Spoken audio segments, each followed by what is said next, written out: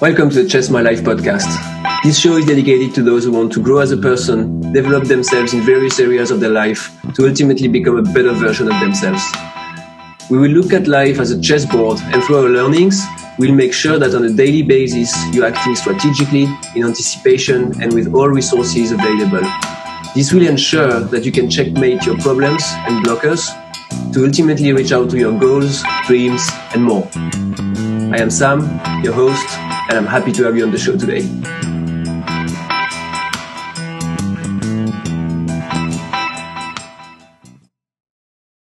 Hi everyone, and welcome back to this episode of the Chess My Life podcast. This is Sam, and today I want to talk about a topic that is kind of dear to me. In fact, it's something that really scared me for a while and even created some anxiety. And it's funny because I do not really know where this episode is going to flow, to be honest. And the reason is I could cover this topic in 5 minutes, but also in 3 hours. I'm going to try to find, the right spot here, the middle ground, if you will. But the thing I wanted to talk about is the me time. And in other words, the time that we spend with ourselves. It actually took me some time with myself, no pun intended, to understand why I did not like to do this in the past, and then understand why it was actually important and sane to practice this. So let me share with you this experience as it may relate to what you are experiencing yourself, and hopefully help you use this tool efficiently. So first of all, you may be wondering why having some me time was caring for me, right? Or at least I'm going to say it was uncomfortable. Well, the more I think about it, the more I think it's related to the fact that on one hand, I was raised as an only child and my parents got divorced when I was young. So I didn't really like to be alone. I mean, I was feeling left out in a sense, although it was not the case, to be clear. Like, my parents took great care of me and everything went well. But I think I was scared that no one would see me, if you will. And I think that's a big reason for the way I was feeling about being alone, right? It was due to the fact that I wanted to be part of a group or something, I talked about this need of, being part of a group in a previous episode where you need to be part of something that's bigger than you. And for me, it was an absolute need to confirm that I exist and I'm being seen and loved somehow. And I think in my mind, to be loved, I was needing some sort of like validation from others. From other human beings, and obviously I could not get this validation by being alone.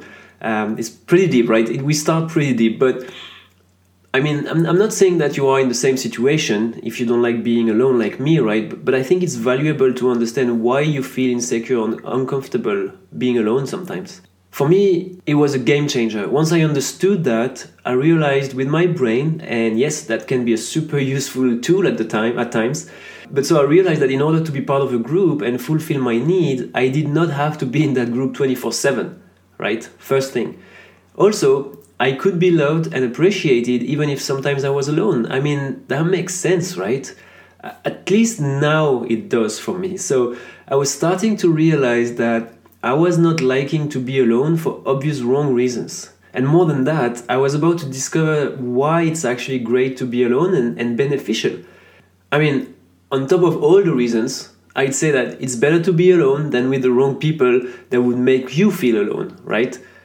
But before going even deeper into this, I wanted to remind you of one quote by Blaise Pascal, who's a French philosopher, and I'm not being chauvinistic here, but what he said was, all of humanity's problems stem from man's inability to sit quietly in a room alone.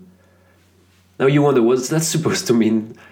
Well, first of all, it's not a problem from today, because Blaise came up with this like nearly 400 years ago.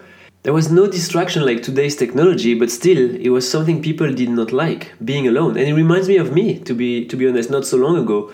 So today we have, so many distractions, social media, information on TV, on internet. Like, it's really, really difficult not to be distracted. So we could expand one more time on the reason why is that, but I think although they are all related to the fact that we're scared to be face-to-face with us and our fears and insecurities, they can be different from one to another. I think what's really interesting here is that it's important to understand why we should learn to be alone. And let me get back on track as I digressed a little bit here. So, why is it important to be alone? I'm going to share with you several points which I think make good arguments in favor of being alone. And the first point that shows that it's important to be alone is that you get to know yourself. First question, do you actually really know yourself? Like, what are the things that really interest you? What are the things that make you feel good, like really good? And I think that unless you look inward, you don't really know that. You actually know what the world thinks about this app or this car or this company or this brand of clothes. But what do you think about all of these? It's crazy because I'm sure that if you think about it, your first reaction would be to say, I know what I think about those. But I'm ready to bet, like, right now, that somehow it will be the reflection of something you have seen or heard. And don't get me wrong, two human beings can have the same opinion on something, high level, that's totally fair. But what I mean is that in a deeper inward level, the reasoning and the underlying beliefs and emotions that are leading to that affirmation are most likely different.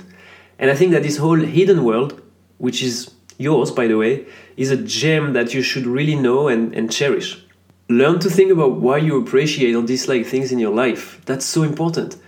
It will somehow free you from the mass, if you will, because you will know exactly why you make a choice to like or dislike something.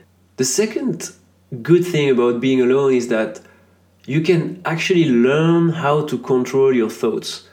And I'm even tempted to say you can therefore avoid dark thoughts, if you will. So one thing that I did not like when I was alone is that sometimes I could feel overwhelmed by some fears, and this could lead into dark thoughts. I'm not even thinking about thoughts like committing serious, dangerous, and life-threatening stuff, right? But just focusing on sad thoughts. Like, for example, I would feel alone, being scared of not being loved, and suddenly it would morph into everything I do is wrong anyway, I know this person or that person don't like me, and no wonder because I suck at this and that and whatever, and so on and so on and so on. This is crazy, right? So one thing I learned one day when being alone was that I was really pissed off of feeling, overwhelmed and sad and all in all in being in that negative mood. So I decided to start thinking about what I would do tomorrow that I would enjoy. And magic, like literally instantaneously, you feel a wave of good vibes in your body, and it's just crazy. I actually realized that I could control my thoughts when I was really young, but I did not realize at the time that it was so powerful and that I really had 100% control over it. Also, I didn't know how it could impact my mood, vision, self-esteem, and so on and so forth. But basically, to let you in my secret, I realized all of that when I was afraid of scary movies and getting into my bed alone at night. I actually forced myself to stop thinking about the scary movie, and I could fall asleep. Magic. I wonder how I forgot about this power on the way, to be honest. But really, controlling your thoughts is something that you can learn and master by spending time with yourself. The other thing that's really cool about spending time alone is that you can actually learn how to set your vision, right? So now that you know that you can control your thoughts, one powerful thing you can spend time on is drawing a picture of what you would like your life to look like, basically. So what are the emotions that you want to feel? What are the things that you want to do? What kind of person you actually want to become. And from an inward perspective, not what others think you should think or be, but what you really think, right? That's super critical to build your life. And you know why? Because every reality comes from a thought. And you probably read that. And also there are several studies showing that the most successful people are those who spend time thinking about what they wanted for themselves before they were able to materialize it. It's not going to happen if you're polluted with all the information going around nowadays, going back, to social media, information, you name it. I mean, of course, I'm not saying that all information available is bad. That's not what I'm saying, not at all. But what I say is that thinking about what you want for yourself will be critical to make it happen. And finally, this is the icing on the cake, right? Because it will allow you to spend time alone and appreciate who you are as a person, a friend, a lover, a member of a community, and start thinking about all the greatness you create around you. You're good enough, my friend. You are loved, and I appreciate you just for listening to me. You are helping accomplishing one of my goals, which is to share with people what I learned and how I feel about certain topics. I'm super grateful for this. So think about it. You can definitely start appreciating yourself too and love yourself. It's not scary to be alone. It's actually great. I hope you enjoyed this episode and now you understand and agree with the fact that being alone is actually a really, really cool stuff and a great tool to know yourself better and also to move, your life towards your vision.